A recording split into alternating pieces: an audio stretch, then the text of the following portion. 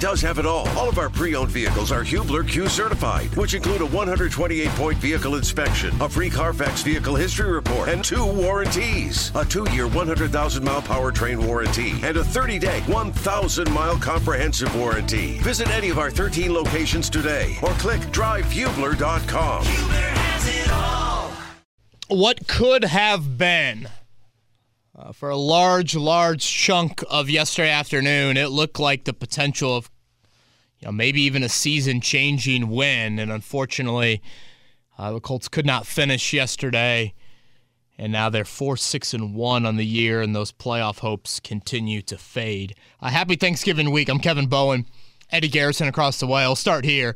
We will have a Wednesday pod coming up later in the week, but anybody that won't have a chance to listen to that before Thanksgiving. Happy Thanksgiving to everybody out there. I think obviously this time of year means a whole lot to many people, and I feel like the older you get and the more you see life happen around you, you become more and more thankful for those things. So appreciate everyone that not only tunes into this podcast, but just safe travels and enjoy time with family and friends this week. Eddie Garrison, that, again, had the makings of what you wanted. You got off to a great start. You got the game at your pace. You got the game at your score.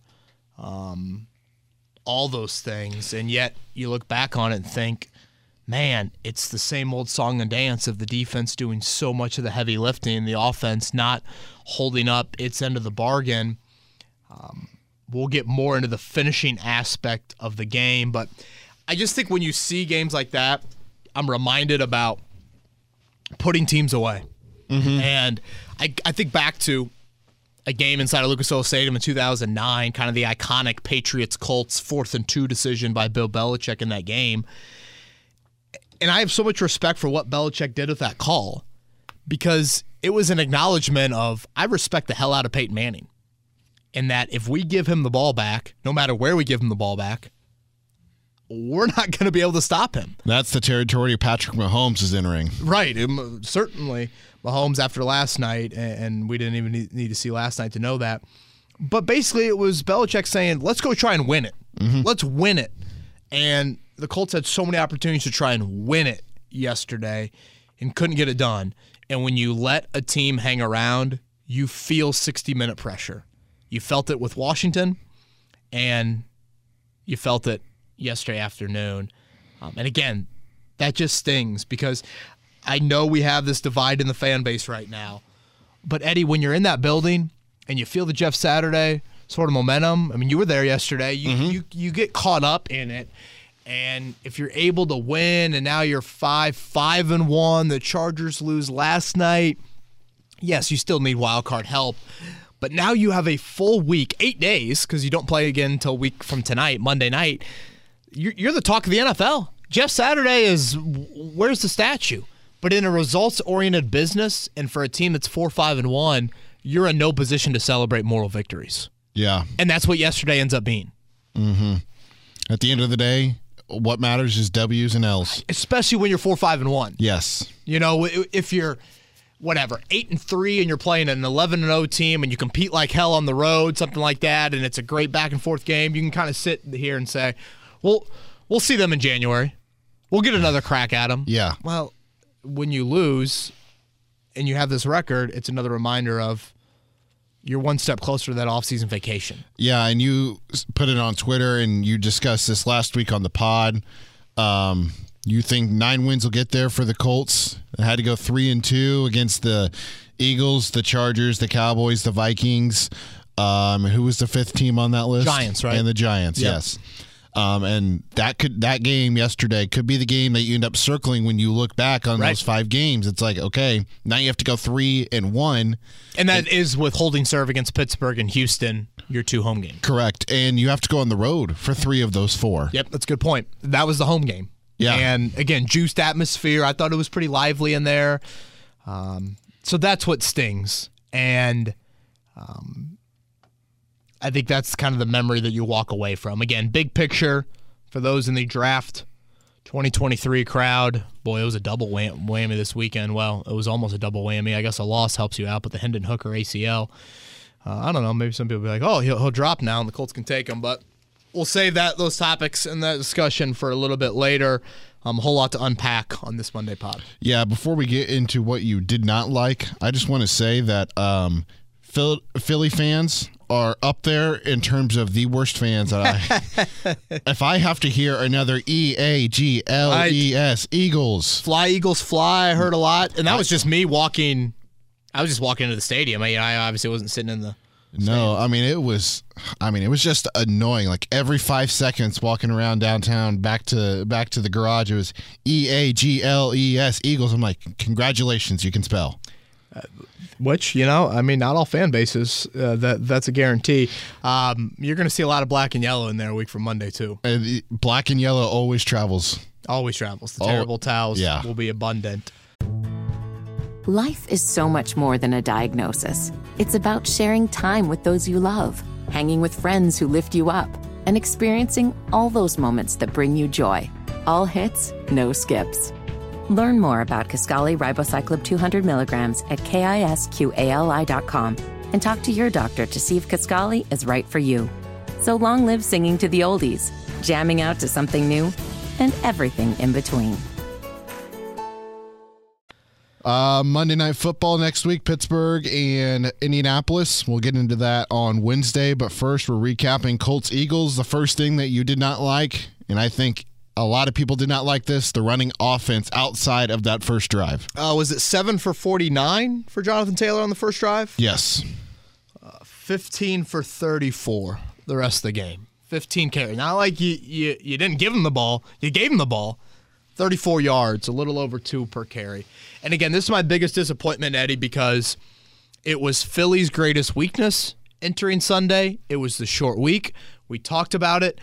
They did not just lose on Monday to Washington. They got beat up. And you had to be able to take advantage of that. And you were outstanding in the opening drive on that. And from then on, that Philly defensive front just controlled the game. It gets exasperated a little bit when Taylor has the fumble on 3rd and 1. That is now 3 fumbles for him this season at home. Yep. I believe all 3 of them on the opponent's side of the field and in very important moments in those games. Specifically, your 2 biggest glaring issues all season long on the offensive line showed up again. Bernard Ryman, 2 penalties and 2 sacks given up. Will Fries, 3 penalties. So left tackle and right guard, the 2 positions that Chris Ballard handed to Matt Pryor and Danny Pinter, those continue to be massive, massive problems. To me, it's easily just the biggest disappointment because, again, this on paper smelled a little bit like Colts strength, Philly weakness. And it was that way on the opening drive. And you're playing from ahead. You can be committed to that run game. And unfortunately, Philly just dominated the line of scrimmage. And you know what? We can probably get into this in Twitter questions. But, Eddie, yesterday was another reminder of a difference in philosophy between the Eagles and the Colts. The Eagles have had a poor run defense now for about a month, especially. And on a short week, they go out and they make 2 very notable free agent moves in Linval Joseph and Ndamukong Suh. Both of them came in yesterday, and both of them played pretty important roles for them. Joseph and Suh were out there early in the game. They controlled the interior of the line when they were in there. Both of them played, I thought, very well. And we're talking about the Colts' 31st ranked scoring offense. And where are the outside free agent signings for that unit? Anything on the O-line? Anything at tight end? Anything at wideout? Nope. And when you continue to utilize the same offensive personnel, Parks Frazier is not some godsend that's just going to cure all. So I thought the run game in particular, just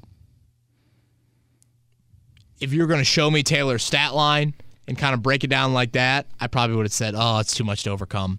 15 for 34 over a 50-minute period in the game. Too much. And again, his turnover, that's kind of been the story of the season. So I think the thing I liked the least from the game was that rushing offense. For me, I want to go to the Parks Frazier play calling just a little bit here and what I did not like. Just by a quick scan, if you remove the two drives, the one at the end of the game and the one at the end of the first half, only 3 times did he call a pass play on first down. You want to see more pass plays on first down? More of a balance on first down, because I felt like they got so predictable with the run on first down that it was a very minimal or no gain at all for Jonathan Taylor. Puts them behind the sticks, and I think that is ultimately why that offense, kind of like what this offense looked like underneath Frank Reich, it was very stale, not very explosive, because they got put in predictable situations. Yeah, I'm curious how gun-shy he got after that second series. You had the first series for the touchdown, first touchdown since Christmas on an opening drive. Then he threw it 3 straight times on that next series, 3 and out. The first throw was a swing pass to Taylor, which Philly read those swing passes really well yesterday. 4-yard loss, so you were behind the chains. That kind of set the tone for throwing it on that drive. If we want to get into the Parks element to it, again, I think the trend you're going to see by the end of the year is this is less to do with play calling and more to do with personnel offensively. But if Frank Reich would have dialed up a fake end around on 2nd and goal from the 5 with 4 minutes to go in a game where the opposing team is controlling the line of scrimmage, and you're expecting that play to hold up on the goal line for, 5 seconds? Yeah. Disaster. And it was almost a disaster on that play. It ended up being a disaster on 3rd down when Ryan was sacked. But, again, that's just the play calling element that you want to talk about getting cute in a goal-to-go situation. That was a big issue a lot of people had with Frank Reich. That was cute from Parks Frazier there. Oh, what was the other thing that I didn't like? The ability to finish or the inability to finish yesterday. Yes, okay. And I want to make this really clear, Eddie, and I almost feel bad because we'll obviously talk about the defense and what I liked coming up here in just a second. But I think there's an element to any sport where you almost separate the game's finishing moments, final few minutes, from everything else that happens in a game. I think pressure just rises. I mean, think about being at a Major League Baseball game and an at-bat in the 8th or 9th versus an at-bat in the 2nd or 3rd. I'm a huge golfer. The back 9 on Sunday versus the front 9 on Thursday. Yeah. Go to an NBA game. You want to see defensive intensity rise a little bit with 3 minutes to go in a game? You will, versus, 10 minutes to go in the second quarter. So, again, I want to separate what you see from so much of the game versus those chances to finish late, because I do think it's a different sort of intensity level. Guys rise to the occasion, guys wilt in that moment, those sorts of things.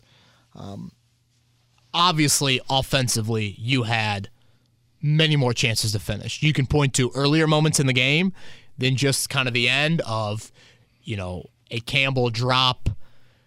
You had to settle for the field goal after the Ngakoue strip sack. You had a couple drives there late 3rd quarter where you started, I think, like at your 40 or 45. I mean, golden field position. You had a punt on one of them. The other one, or maybe it was a Taylor fumble on one of them. The other one was Chase McLaughlin missing that field goal. Obviously, the 1st and goal from the 5 that we just broke down, Taylor stuffed on first down, the end around on 2nd that doesn't work, a fake end around, and then Ryman gets blown up on 3rd down. And then the other element to finish, which I have no shame in pointing out, is your defense did have an opportunity to finish the game. And again, we'll get into what I liked about the defense, which was so much. And you would have signed up immediately at the start of the game to allow just 17 points, a season low for the Eagles. But Eddie, I'm going to bring up this final drive and the inability to finish there, because had the Colts made any defensive play on that final drive, we would be talking about it in a positive light. So when you don't make the play, we've got to talk about it in the negative light. Obviously, it starts with a pass interference penalty. And the reason why Zaire Franklin is in coverage with Miles Sanders that far down the field and the ball can be attempted that far down the field is because the same issue we saw in the 4th quarter yesterday was the same issue we saw in the 4th quarter the last home game. Taylor Heineke, keep plays alive, keep plays alive, keep plays alive. And yesterday, Jalen Hurts, keep plays alive, keep plays alive, keep plays alive. So that sets a tone for the whole drive. Obviously, you have the 4th and 2. I really thought the Colts, if you go back and watch that, Roddy McLeod kind of makes a late check, it looks like, to whoever's in the slot. And he kind of just takes his eyes off of Hurts for just a second. That ball is snapped almost right as McLeod's making the check. By the time he reacts to the play being run, Hurts has got a little bit of head of steam. And when Hurts meets Roddy McLeod, Hurts is probably at the line to gain, maybe like a half yard in front of it. And Hurts' momentum is going to win that 9 times out of 10. And just his size and his physicality.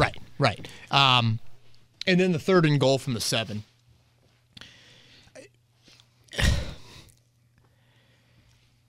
There's so many issues with the play.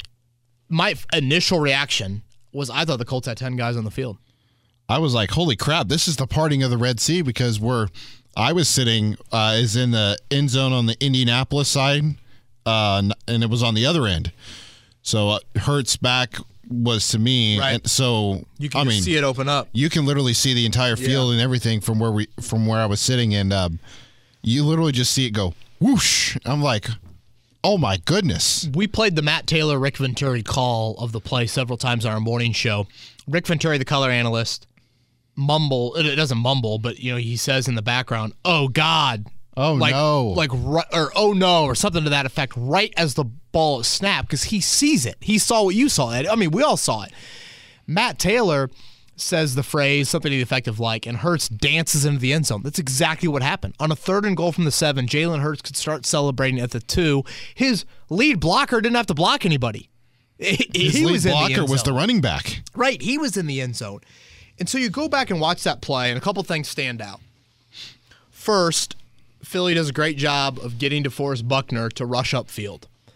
A lot of that is an opposing offense taking advantage of the Colts' major defensive line technique and thought process of upfield, upfield, upfield. That's why I think you've seen some screens work against the Colts this year, because the D-line does get upfield so quick. So they take advantage of that. Mm-hmm. They just get Buckner upfield. That clears out an area. My second thought was kind of, where's the spy? I mean, 3rd and goal from the 7, to me, screams short area of the field. You don't need to allocate everybody in coverage. Yeah. It's a confined area. You can have a spy. We saw Zaire be the main spy. EJSP only played 1 snap yesterday. So, yeah, Zaire would have been the main spy on that play. And basically what the Colts said after the game is the Eagles typically only run a quarterback draw out of empty. No running back next to Hurts. So they saw the running back, and they thought that was a tell that they did not need to worry about the spot or the draw there. And Franklin had some really nice moments yesterday and has had a great season. I don't understand the technique there by Franklin to get his back so turned to Hurts. His back was almost in like a 45-degree angle to where he can't even feel what's going on behind him or sense it. And that play or that move by Franklin, I just think immediately removed him from sensing anything, reading anything, being instinctual in that moment. It was so robotic from him, and that's how you get Hurts to waltz into the end zone. So again, this falls under the umbrella of finishing, which is a totally different umbrella than the rest of the game. It just gets heightened late. You saw it in Chiefs-Chargers late last night. You see it, who knows, you'll see it maybe tonight in 49ers-Cardinals. You see it endlessly around the NFL. The final few minutes, more attention goes into those plays, because if you're able to make one of those plays, and again, the offense had many more opportunities than the Colts defense, but the Colts defense did have a final drive, and they got them into a 4th down, and they got them into a 3rd and goal from the 7. If they make the play, if Gilmore makes the play like he did in the Raiders game, we're talking about it right here. Yeah. So the fact that that play wasn't made is why I feel the need to bring it up, because it's a league defined by parity, and you can't give quality teams chances. You really can't give any team chances in the NFL because, again, parity is so defined around it. And I guarantee you, Gus Bradley, there had to be an element of him sitting there at night thinking, man, if we just could have finished. I mean, basically what the Colts did is the Colts defense pitched 8 innings of 1 hit ball. And then the 9th, they got a couple guys on base, and they gave up a walk-off. Mm-hmm. And again, the offense swung and missed a whole lot, but gosh, it's just, I mean, that's now 2 in a row. 2 in a row. 2-score lead in the fourth quarter at home. You just circle those 2 games, Eddie. I know you can circle a whole lot, but 2-score leads at home. Those teams win, what, 95, 98% of those games? Yeah. And the Colts lose both. Ironically, you lose both by the same score. 17-16, both of them. And you lose both in regulation. You know, it's not like this team tied it and then won in overtime. Mm-hmm. Boy, that's really hard to do. And it's a sign of a team that will watch the postseason again. I mean, that's what it boils down to. When you don't have the killer instinct, when you don't step on the throat, it'll come back to bite you. Yeah, there's about another thing that I think we should probably talk about is the penalties. 8 penalties for the Colts. And early on, Philly had 1 million of them, and then all of a sudden it really shifted. 3 in a row, and that was half of their penalties were on back-to-back plays. But the penalties for the Colts really were just like different making penalties. You have the hold on Ryman. I'm glad you brought that up. In the second quarter, negated a 6-yard run on 2nd and 7 for Jonathan Taylor, makes it 2nd and 17. Colts have to punt 2 plays later. The next offensive drive, Colts have it at their own 40-yard line. Get an 11-yard screen pass, I think, to Kylan Granson, negated by an illegal man downfield by Bernard Ryman. Right. And then, of course, the Zaire Franklin pass interference call there in the fourth quarter. And that Franklin penalty, I believe, was 39 yards. You had 7 penalties for 55 by Philly. The Colts had 8 for 90. So just one more penalty, but a 35-yard difference. Remember, that was flipped last week. It was the Raiders that had like 40 yards more penalties than the Colts did. Gosh, that's the one, man. And you know, obviously Zaire's got to be better there, but I would like to see your pass rush not allow for Jalen Hurts to think he can make that throw and then make that throw. Yeah. To where it's somewhat on target. Obviously, it was underthrown a bit, but it's somewhat in that general direction of Miles Sanders, so he can get a guy out of place to be exposed in that position. And obviously, it's a play the Colts have, you know, done a lot this season to where they're able to get a pass interference penalty down the field. And, of course, 5 of those penalties for the Colts of the 8 came from just 2 players. Yep, 2 Ryman, 3 on Fries. Yep. Life is so much more than a diagnosis. It's about sharing time with those you love, hanging with friends who lift you up, and experiencing all those moments that bring you joy. All hits, no skips. Learn more about Kisqali Ribociclib 200 milligrams at KISQALI.com and talk to your doctor to see if Kisqali is right for you. So long live singing to the oldies, jamming out to something new, and everything in between. That wraps up what you did not like, so let's transition out into what you did like. Unique Ngakoue. You and I were texting about Unique during the game, and I was like, that's more plays than he made in one game that he had the entire season, it felt like. And Eddie, 2 things. First off, the type of sack he had. You know, I'll go back at the end of the year, and Ngakoue will have like 9 or 10 sacks. I'd love to know how many of them are just half sacks. Yeah. Where he's kind of the second one to the party. There's different levels of sacks. There's different levels of touchdown. You know, a 1-yard touchdown run versus a 65-yard touchdown run just feels different. That sack he made, the first play of the second half, was huge. They put Miles Sanders on him. They clearly were trying to draw up a big shot down the field, trying to get back in the game very quickly. And Ngakoue with a strip sack, Grover Stewart on the fumble recovery. Obviously, you end that drive, and then boom, you're able to get 3 points. Campbell had the drop there, so you weren't able to punch that in for a touchdown. But it's the big moment with the sack. None of his sacks this year have felt like that one. That one felt like Mathis Freeney type of play. The other area to his game yesterday, which stood out to me, first off, they played him a lot more. They played Dio Dengbo a lot more. Part of that is to do with Tyquan Lewis and Kwity Paye's injury situations. So if Ngakoue's playing more, that means he's on the field against the run. That's not his strength. He's on the field against the run, though, and I thought he made 2 big run stops. He had a 3rd and 2 run stop, and then he had the 4-yard loss, Eddie, on the 2nd and goal that set up the 3rd and goal from the 7 that Hurts ended up running in the end zone. But Ngakoue had a big play there on the 2nd and goal to make the stop. So I thought he was your best player on the field yesterday. You need more of this from him, and I wanted to make sure that we singled him out because it's disappointing that it's taken 11 weeks for me to feel like it's worthy enough to kind of single him out in this realm, but that's just the nature of how his season has unfolded.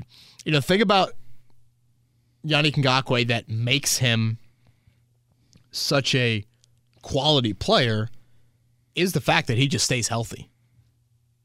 A lot of edge rushers, you worry about nicks and bruises, and are they in the lineup? Are they out of the lineup? I mean, hell, the Colts have felt this with their draft picks, and you look around the league, it's difficult for edge rushers to stay healthy. And Ngakoue does that. So by the end of the year, just his availability, and he sprinkles in the production on top of that, it gets to a level that you're like, oh, wow, that guy had a really nice season. But I think there are times during the season where you feel like, have you heard from him in 3 or 4 weeks? You heard from him yesterday. Yeah. And really, really important for a team that is doing a lot of things extremely well defensively. Need more from the edge pass rush. Overall, you like the defense as well? Yeah. And outside of that final drive? Yeah, and that would be an understatement. I mean, again, you tell Gus Bradley, you tell Jeff Saturday at the start of the day, you're going to hold Philly to a season low 17 points. I mean, you would dream of that. I thought they did a nice job with the traditional run defense. I mean, Hurts got out a few times. I thought they did a nice job. Traditional run D. An element, I would like to go back and look this up because you and I were texting about this. I really liked what Stephon Gilmore did in neutralizing A.J. Brown. Mm-hmm. Brown finished with 5 for 60. He had 3 for 46 in the first half. Yeah, I was about to say that. So 2 for 14 in the second. And those were his only 2 targets in the second half. Okay, I did not realize that. He obviously was in coverage on that deep ball, Gilmore, that was a glorified throwaway by Hurts. But I think when you saw Hurts start to pick on, he picked a little bit on Rodgers and face on there on that one drive with the comebacks to Devontae Smith. 3 straight times. It wasn't really a Brown thing.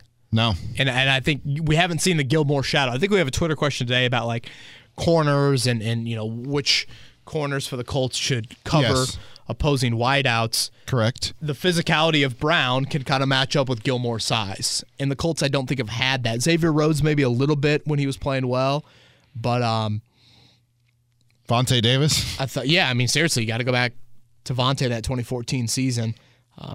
I think you got to commend Gilmore on Brown and then just in general, that defense. Because, similar to the offense, Eddie, what were our questions exiting the Raiders game?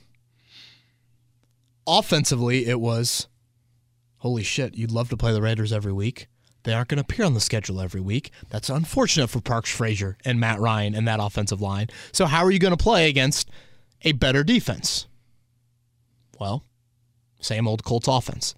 On the flip side of that, a question you had exiting that game from the defensive standpoint, and this is probably more of a season-long question, not necessarily the Raiders game, but entering Sunday, you had played one offense that was a top, I believe, 14 scoring offense. That was Kansas City.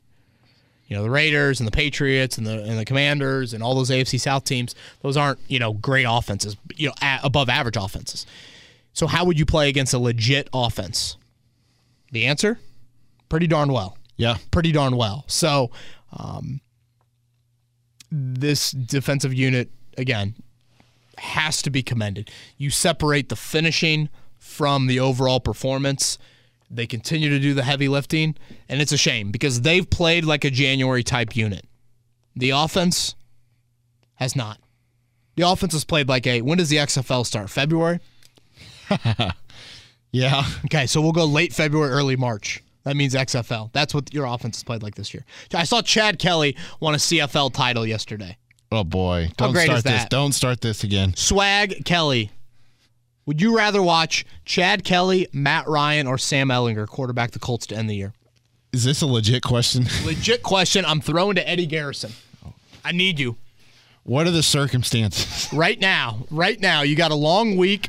Chad Kelly can be signed. Who do you want to see under center for the final 6 games? Ryan, Ellinger, or Mr. Swag? Senor Swag. Well, considering some of the upcoming defenses, I would rather see Ellinger. Boo. Give me Swag. Come on. Hey, you're going to face some good edge rushers coming up, right? Yes. You've got T.J. Watt coming up. You've got Micah Parsons, Everson Griffin. Zadarius Smith. And then we'll see the health of Thibodeau. the Chargers. Yeah, Thibodeau. We'll see the Chargers' health. Still got Khalil Mack, though. Khalil Mack, yeah. One final thing before Twitter questions. I don't think we gave him enough love to Zaire Franklin and what we liked. 12 tackles, a half a sack. Yeah, I know. Forced fumble. Yeah, he had a huge. The left-handed punch was outstanding. He had a big spy sack on Hurts that got them out of field goal range. And maybe that's why I'm just so stunned by the 3rd and goal, Eddie, because it was so uncharacteristic of Zaire. Yeah.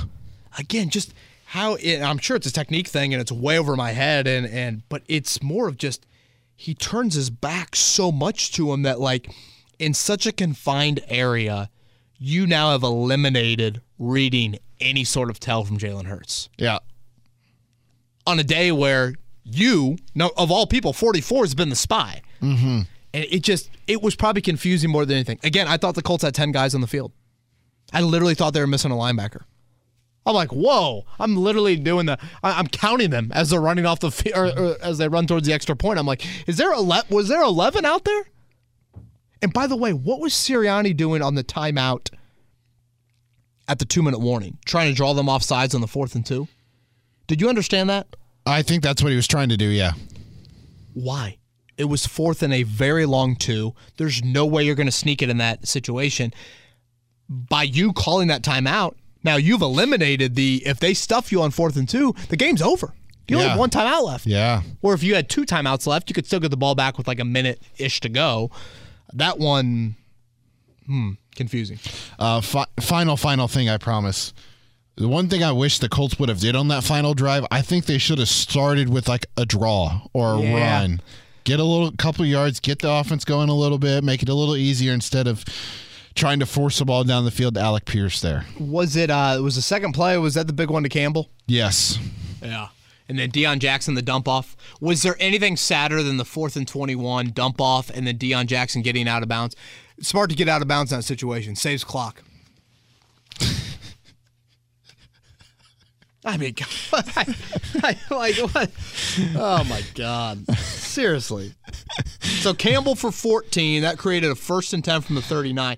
I mean, 50 seconds to go, 1st and 10 from the 39. At that point, you're thinking 20 yards? I mean, you got a minute 20 when you take over the ball. You had 1 timeout. So that was then Deion dump off out of bounds, and then that was when Matt Ryan was under siege.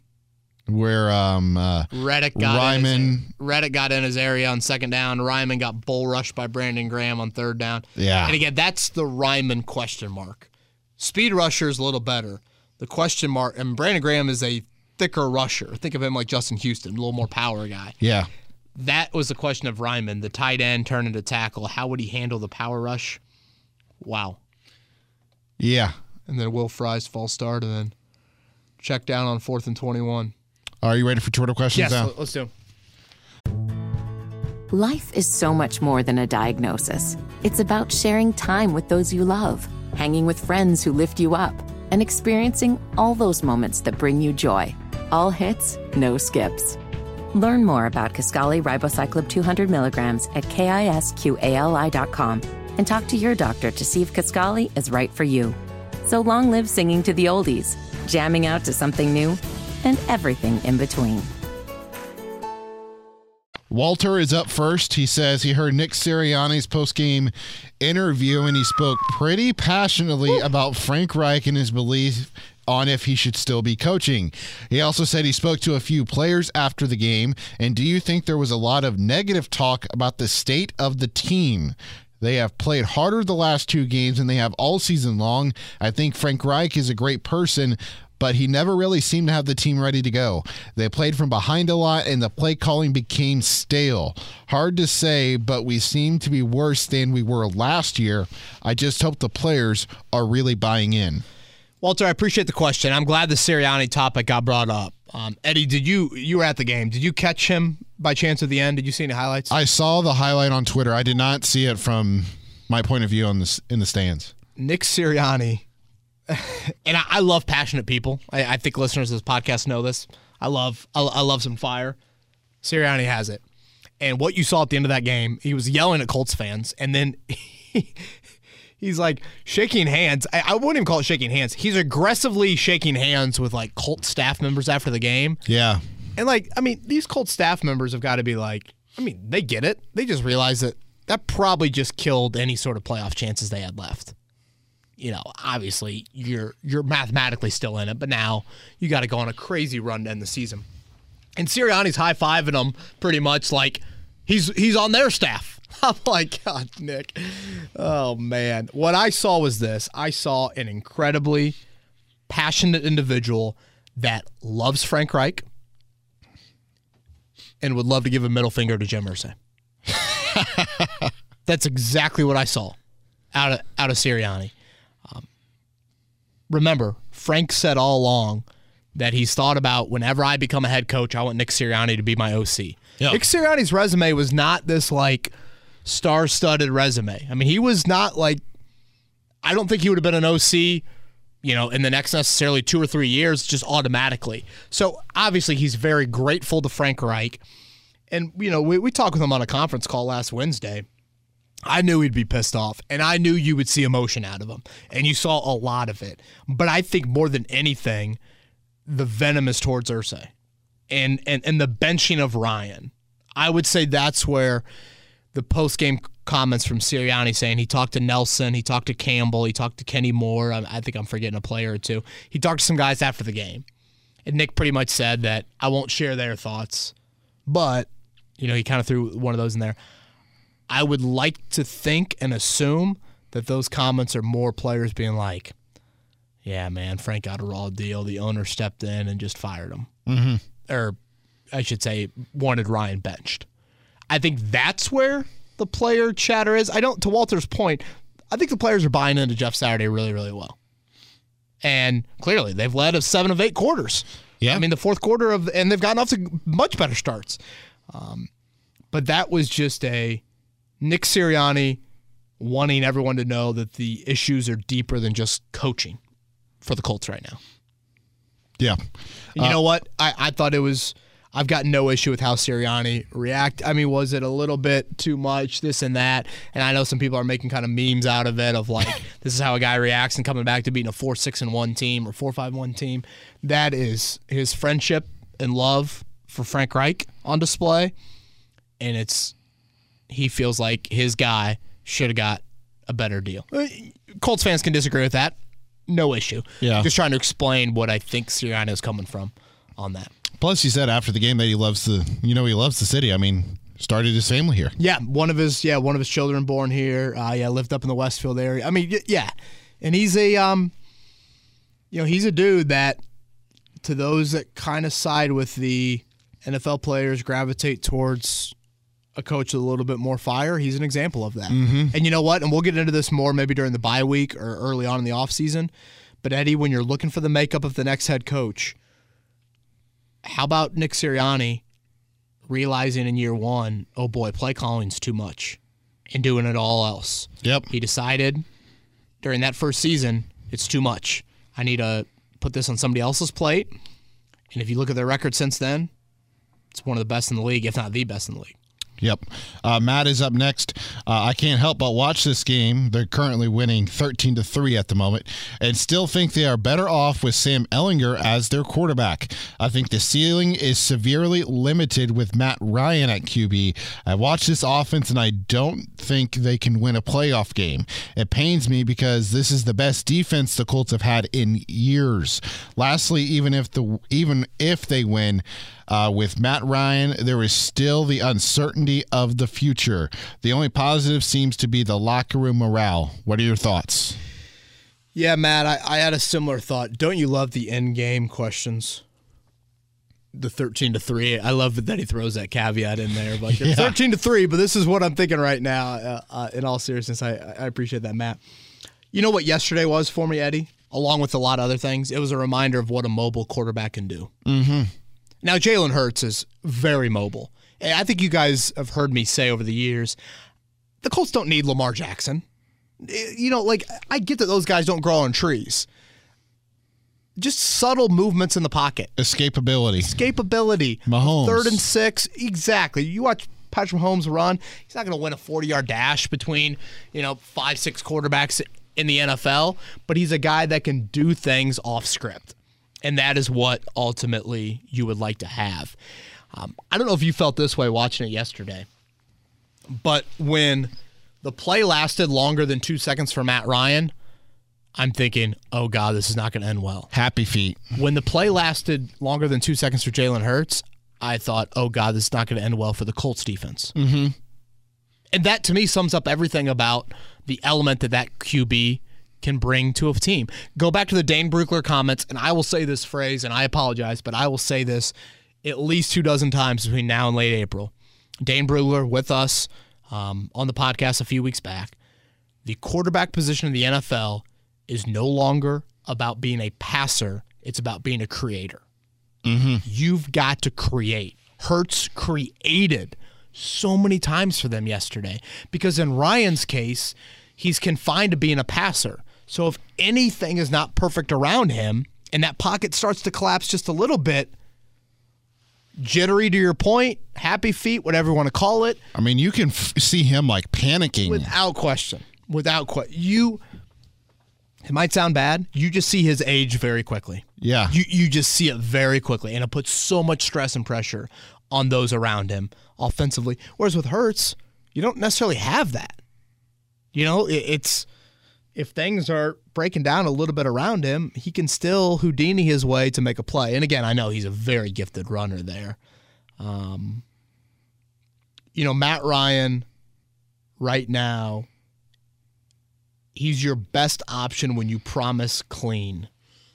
When you can offer that, he's more accurate. He's a better processor than Ellinger to those points. I don't see Jeff Saturday. Certainly not in the next 2 weeks.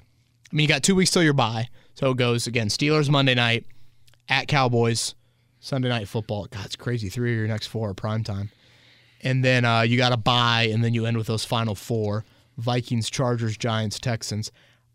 I can't see Matt Ryan getting benched again, to be honest with you, but I especially can't see it in these next 2 games. Maybe if you lose both, you sit down during the bye week and you reassess, but yeah, I can't see it.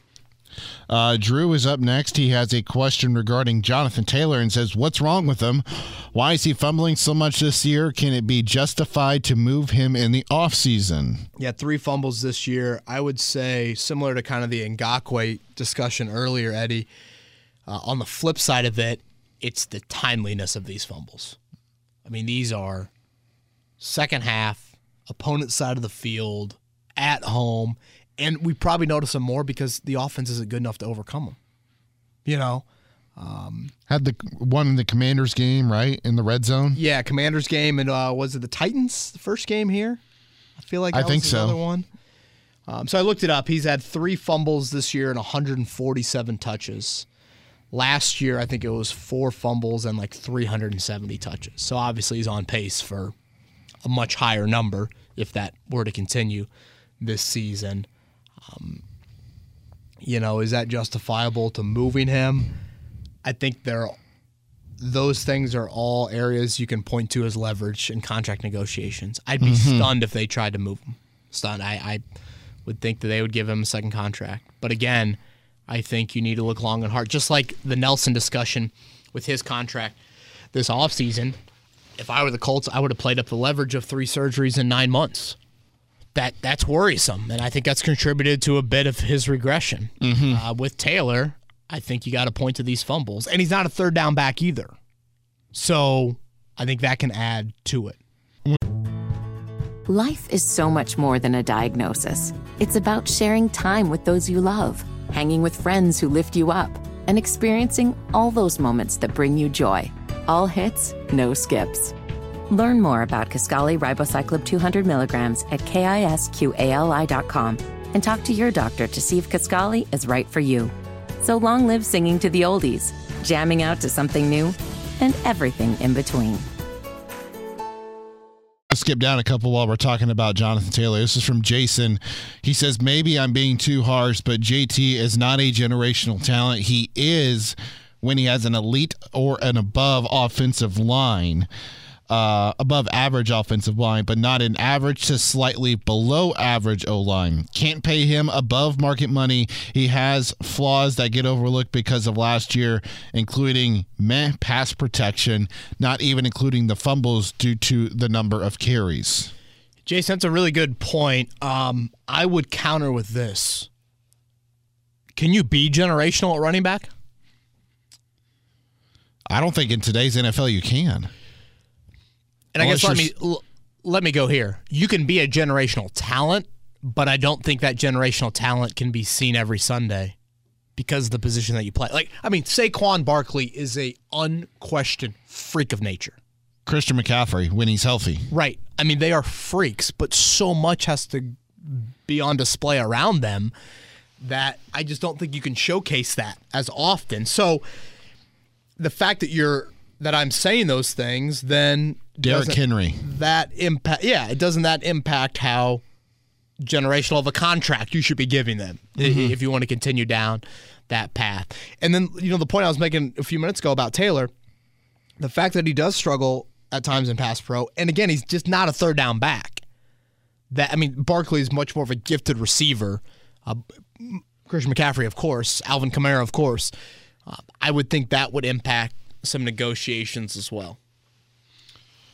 Cameron is up next. He says, 2 great defenses, 2 struggling offenses. The difference? One quarterback able to make a dynamic play when it mattered, and one who can't. If Chris Ballard doesn't draft a quarterback in the first 2 rounds of the draft, then how are we supposed to continue to root for this team? It's such a handicap. Boy, handicap. That is really the right word here. I think I've said this before, but Eddie, the path the Colts have chosen to take at QB, it creates a ceiling. It defines a ceiling for you. I would argue it defines more of a long-term ceiling for you, but I also can hear from people that are like, when you go short-term, you're running the risk of growing pains within a short season. And if you have those growing pains, and look at the slow starts the Colts have annually got off to with these new quarterbacks, that adds to it as well. So, Cameron, that's the right word. And I don't know. I've watched a lot of college football, and obviously I've covered the Colts now for about a decade. I don't know if I've ever seen a college football injury occur on a Saturday that had more people tweeting at me than the Hendon Hooker torn ACL from Saturday night. Yeah, I didn't even see that. I was watching. I had Pacers that night. That's why. Pacers Magic. Huh? Yeah. So I didn't get to see the injury. Yeah, but I feel did awful see the news. for him. And I am. I'm a guy that I like Hooker. The age doesn't scare me as it would at other positions, so you feel terrible for him. But it just kind of shows you where you're at as a franchise. Where again, a college injury to a guy that is probably not going to be a top 10 pick and probably wasn't going to be a top 10 pick has a fan base buzzing. It shows you where you're at that position. And I just think how the urgency is now spread throughout the fan base. It was always there to some degree, but now it's even higher. Daniel is next. He says, hi, Kevin. Had a quick question for the next pod. I'm a big fan of the pod from London. Ooh, Daniel. Love it. Been to London. Beautiful. Have not been there. So I can't say it's beautiful. It is. Pictures look good, though. I will say that. Regent Street, great time there on that Friday before the Colts-Jags game in 2016. He says it's been a while since he's asked a question. He says this is clearly a playoff-level defense that is let down most weeks by the offense, and there's hardly any chance that the Colts make the playoffs. His biggest fear is that this team ends up around 7-9-1 and are too far down to take a quarterback and end up in the same situation at QB this time next year. How many wins do you see the Colts getting the rest of the season and bring on England versus USA on Friday? Daniel, huge on the pitch this Friday. Go USA. Eddie, I love the World Cup. I really wish it was not during the NFL season. Yep. Because it'll get lost in our news cycle here. And I think we've had this discussion before, but it fascinates me that the United States men's soccer team is not very good compared to the rest of the world. Yeah. So I am very locked in. Cannot wait for that on Friday. As we record this, we're about 3 hours away from the match against Wales, which, if you look at the group, England just dismantled Iran earlier today. That is a big one. It almost seems like the winner of the U.S.-Wales match will move on. Yeah, from the limited knowledge I have about Wales, they seem like they're a good team or a good club. Yeah, most even group, it looks like, if you average out the 4 teams. Yeah. Most even group. To the draft order, I mean, Eddie, you're 4-6-1, and right now you have the 14th pick. It's shocking to look at how many teams have 3 wins right now in the NFL. I feel like every team has 3 wins or like 7 wins. The Colts right now are slotted 14th. That probably adds to it. Now, we should point out the Colts have not had their bye yet. So there'll be a week where everyone else, of course, in the NFL is playing. The Colts do not. Basically, 75% of the league, or maybe even more than that, have had their bye. So those teams that are at 3-7 right now, they're going to get a chance to play another game, which obviously you would hope a few of them win for the Colts' sake, and that will help them out. Boy, I know I've said it on this podcast before, but watching Sunday, I'm thinking to myself, man, Frank Reich was a big Jalen Hurts guy. Chris Ballard was not a big Jalen Hurts guy.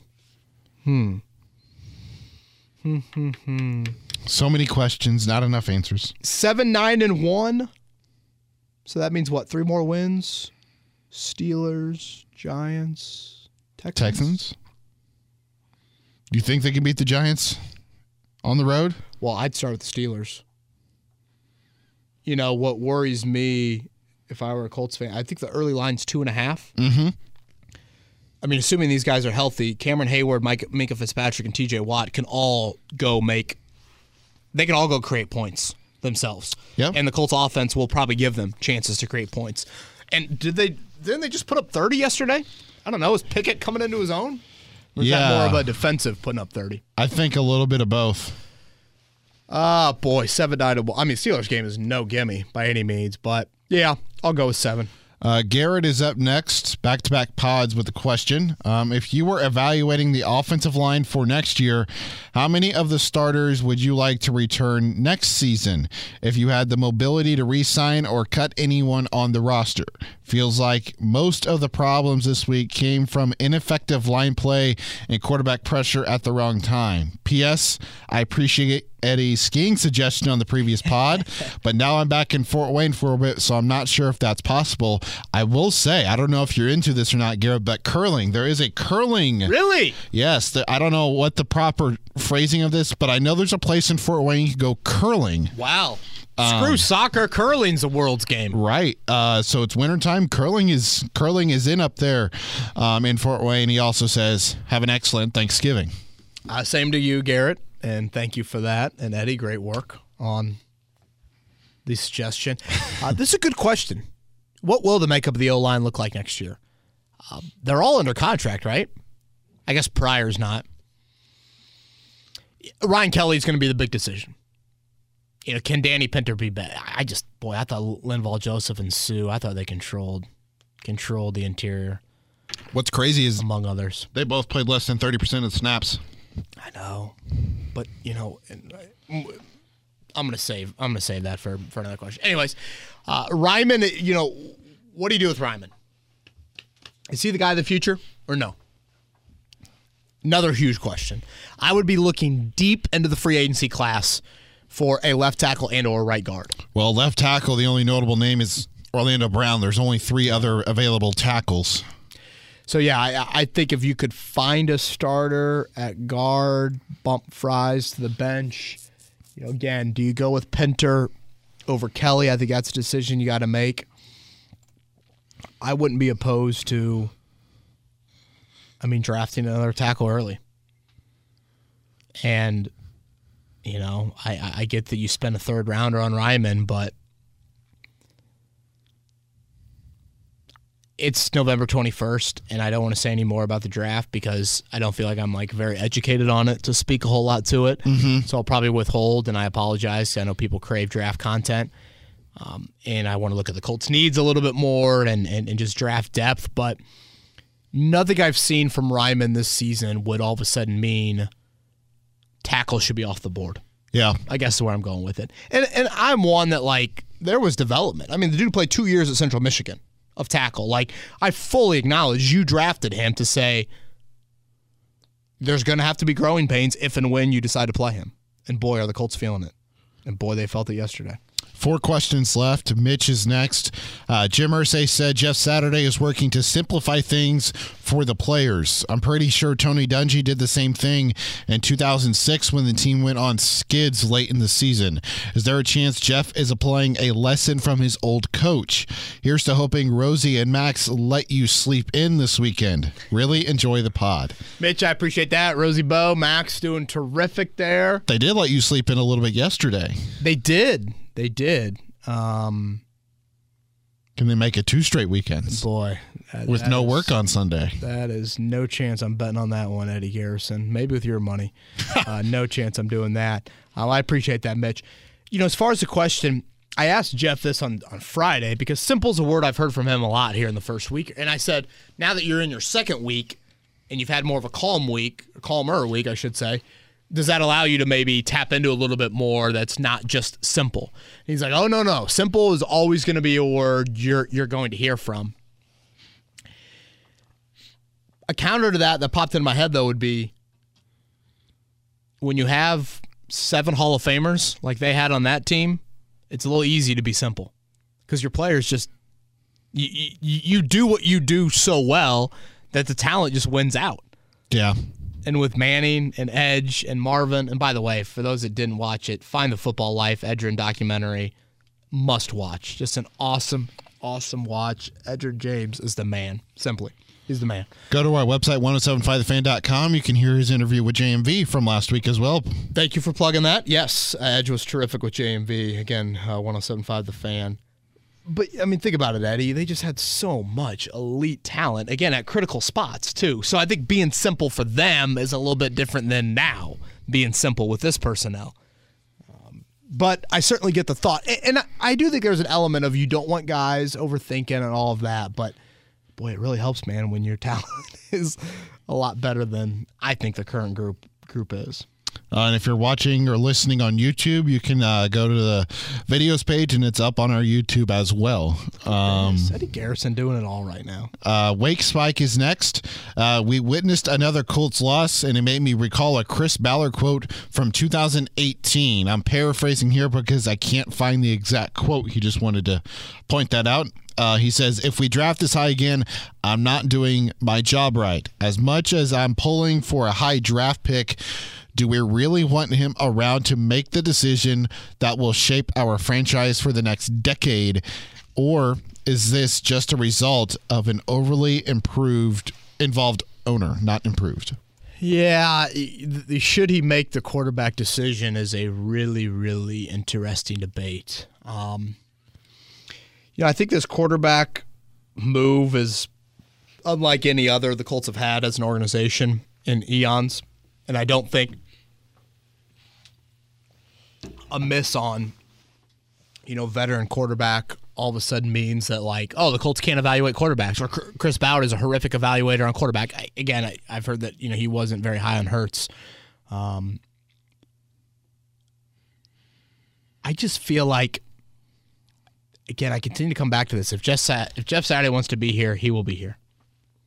And I would think he would have more of a decision. I know scouting isn't necessarily what he's doing right now, and scouting isn't necessarily maybe something that he wants to do.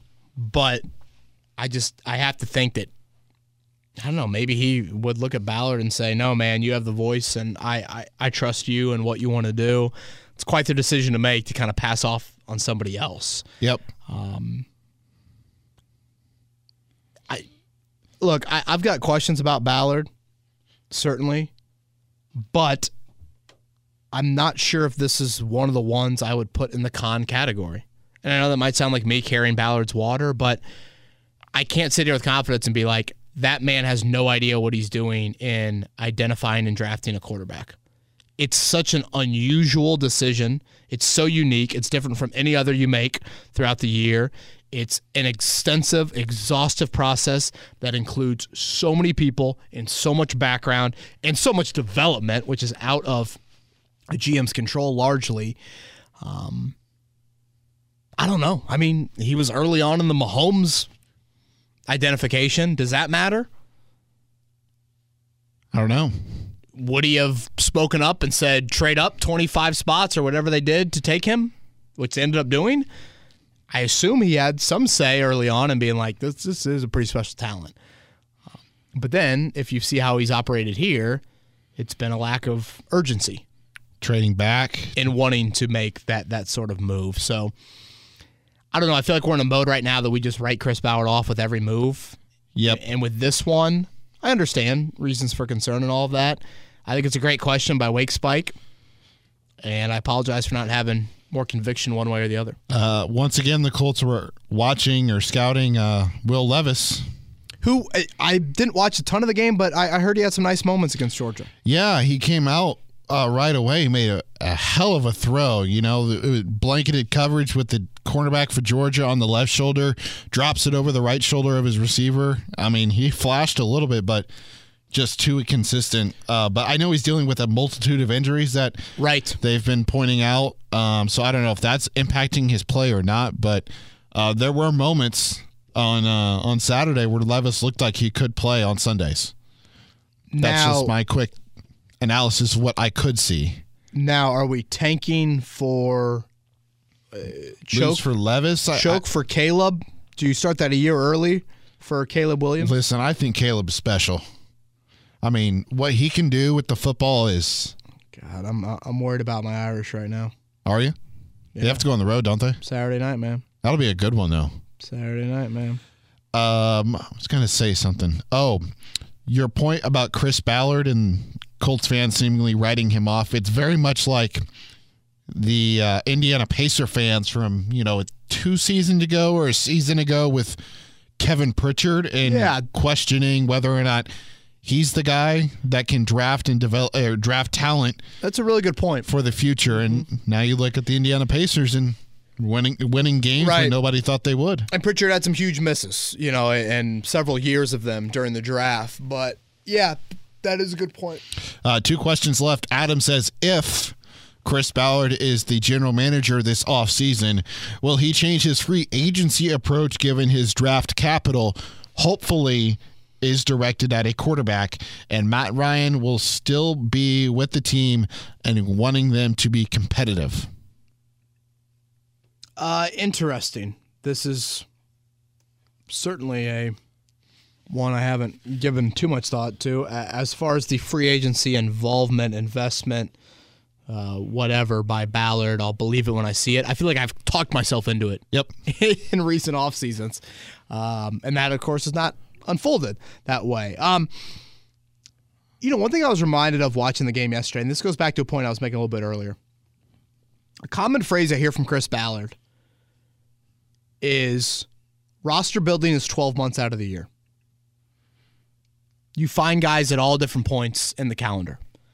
Now, I would argue that similar to the Black Friday deals that everyone will encounter here later this week, that's your best opportunity to get deals many times. Well, your best opportunity to get top-end talent in free agency is in the month of March. And I don't think that avenue has been explored and used enough under Ballard's watch. And I bring that up because he says 12 months out of the year. Eddie, what did we watch Philly do this week? Brought in talent. They went out. They addressed a weakness with 2 very notable names that both came in and instantly helped out their football team. The Colts are the 31st ranked scoring offense in the NFL. They have had, I believe that's now 6 games this season where they've scored a touchdown or less. So they've played, 12? 4, 6, and 1? 11. They've played 11 games this season. They've scored a touchdown or less in over half of them. And where are the outside free agents in season? Again, roster building's 12 months out of the year. At O-line, at wideout, at tight end. I'm Thursday Night Football, I'm watching Austin Hooper as a veteran tight end make some big plays for Tennessee. We saw it here. I seemingly watch Amari Cooper do it every single week with Jacoby Brissett in Cleveland. Now he gets Watson back. And that was what, like a 5th-round pick, 6th-round pick, something like that? Mm-hmm. So I just, again, I think it's more personnel than anything offensively. And this is a guy that is often preached 12 months out of the year. We can find guys in season. I mean, I think back to like the Odell Beckham rumors at the start of this offseason. Or I think just in general, Eddie, it was maybe more the wideout position. And basically he said something to the effect of like, we'll get a few games into the season. If we feel like we need to make a move, then we'll make a move. First off, I don't love that tone because I think it diminishes the start of the season. When you've had such poor starts to the year and you got 2 road divisional games out of the gate. Yeah. I just think it sends a bad message, and clearly, I mean, the wideout group, Campbell and Pierce, have done better than I certainly thought. Exactly, yeah. The first 2 games of the season would not fall into that group when Pierce had a huge drop week 1. Week 2, you have no Pittman, and Campbell as a number 1. It's just not something that... No Pierce either, right? Concussion? You would want, yeah. And at that point, I thought it was probably still early to, give Pierce that sort of role, but... as the season's unfolded, I mean, we're almost to Thanksgiving. And I mean, think of outside the building free agents this team has brought in this year. Gilmore? Right. I mean, in season. Oh, in season. I mean, my bad. And again, I'm talking offensively. Dennis Kelly at the start of training camp, like you just haven't done anything with the O-line, tight end, or wideout. And you've fired the OC, you've benched the quarterback, you fired the head coach. At some point, how much of it is just personnel, man? It's almost like when you're in the NBA season, I keep making these comparisons, but not strictly to the Pacers. And like your Oklahoma City Thunder, your team is bad. You have a stud in Shai Gilgeous-Alexander, but what do you have in Josh Giddey? What do you have in Trey Mann? What do you have in these young guys? And they've gone to the aspect of, we're just going to leave these guys out here and let them develop no matter what the cost is, despite all the preseason expectations of winning the AFC South and getting back into the playoffs to host a playoff game. To me, that's just what it feels like. You feel like they're siding more with the young guys? Yes. I hear what you're saying, but again, like that element doesn't necessarily check the box of let's support the 37-year-old, 15-year vet with as much win now around him. I mean, that's what made the Bucs the Super Bowl winner. Right. That's what made the Rams a Super Bowl winner. And when that stuff starts to erode around those guys, you're seeing issues in both of those areas right now. Doesn't make sense to me. Final question comes from Jay. He says, hey, KB, pod question, which corner, Isaiah Rodgers Sr. or Stephon Gilmore, would you like to see match up on the remaining top wideouts for the rest of the season? In Pittsburgh, you have Deontay Johnson and George Pickens. Dallas will have CeeDee Lamb, possibly Odell Beckham Jr. They for sure have Michael Gallup. Minnesota, they have Justin Jefferson and Adam Thielen and TJ Hawkinson. And then you have the Chargers with Keenan Allen, Mike Williams, and Joshua Palmer, who developed last night. And then nobody really with the Giants. Wideout and pass rusher, man. That's what you're going to see a whole lot of coming up to close out the season. It's a great question, Jay. And, Eddie, I thought Sunday developed how I kind of thought it would, with Gilmore getting more of that A.J. Brown assignment, Rodgers and Faison getting more of the speed guy, and Devontae Smith. And I thought Gilmore did a really nice job. I would like to see more of that, so kudos to Gus Bradley for that. Deontay Johnson, George Pickens. Did I see Pickens get canned late? Yes. It was stupid. Yeah. Onside kick recovery. Tyler Boyd's already on the ground, and Yeah. straight. I've heard some wild stories about Pickens. Gilmore on Pickens. I would say so. Rodgers / face on a little bit more on Johnson. I just think in general, the more physical the wideout, the more you have Gilmore on that guy. Mm-hmm. I do think when you get into late game situations, Eddie, if the other guy's kind of hurting you, if more of the speed guy's hurting you than the physical guy, then maybe you would slot Gilmore over there. But that's kind of how I would operate with that. But it's a really nice feeling to have where you feel like the Colts have a couple corners that that can make plays in those situations. I agree with you there. Any final notes? I do not. As comments? I said, to lead off the pod, again, thank you to everybody that's continuing to listen to this podcast. And watch on YouTube. Can't forget about that. And watch on YouTube. Eddie and I really appreciate all the loyalty and support over the years. Means a lot. And so for anyone traveling this time of year, safe, and hope you enjoy the pod to help you out here. We will be back on Wednesday afternoon. Again, kind of a extended week for the Colts with a Monday nighter coming up with Pittsburgh. So next week we'll have a Tuesday morning podcast recapping the Steelers game, but we'll be back Wednesday with an abbreviated pod to get you set. Have a final thing here. If you're still listening at this point, thank you.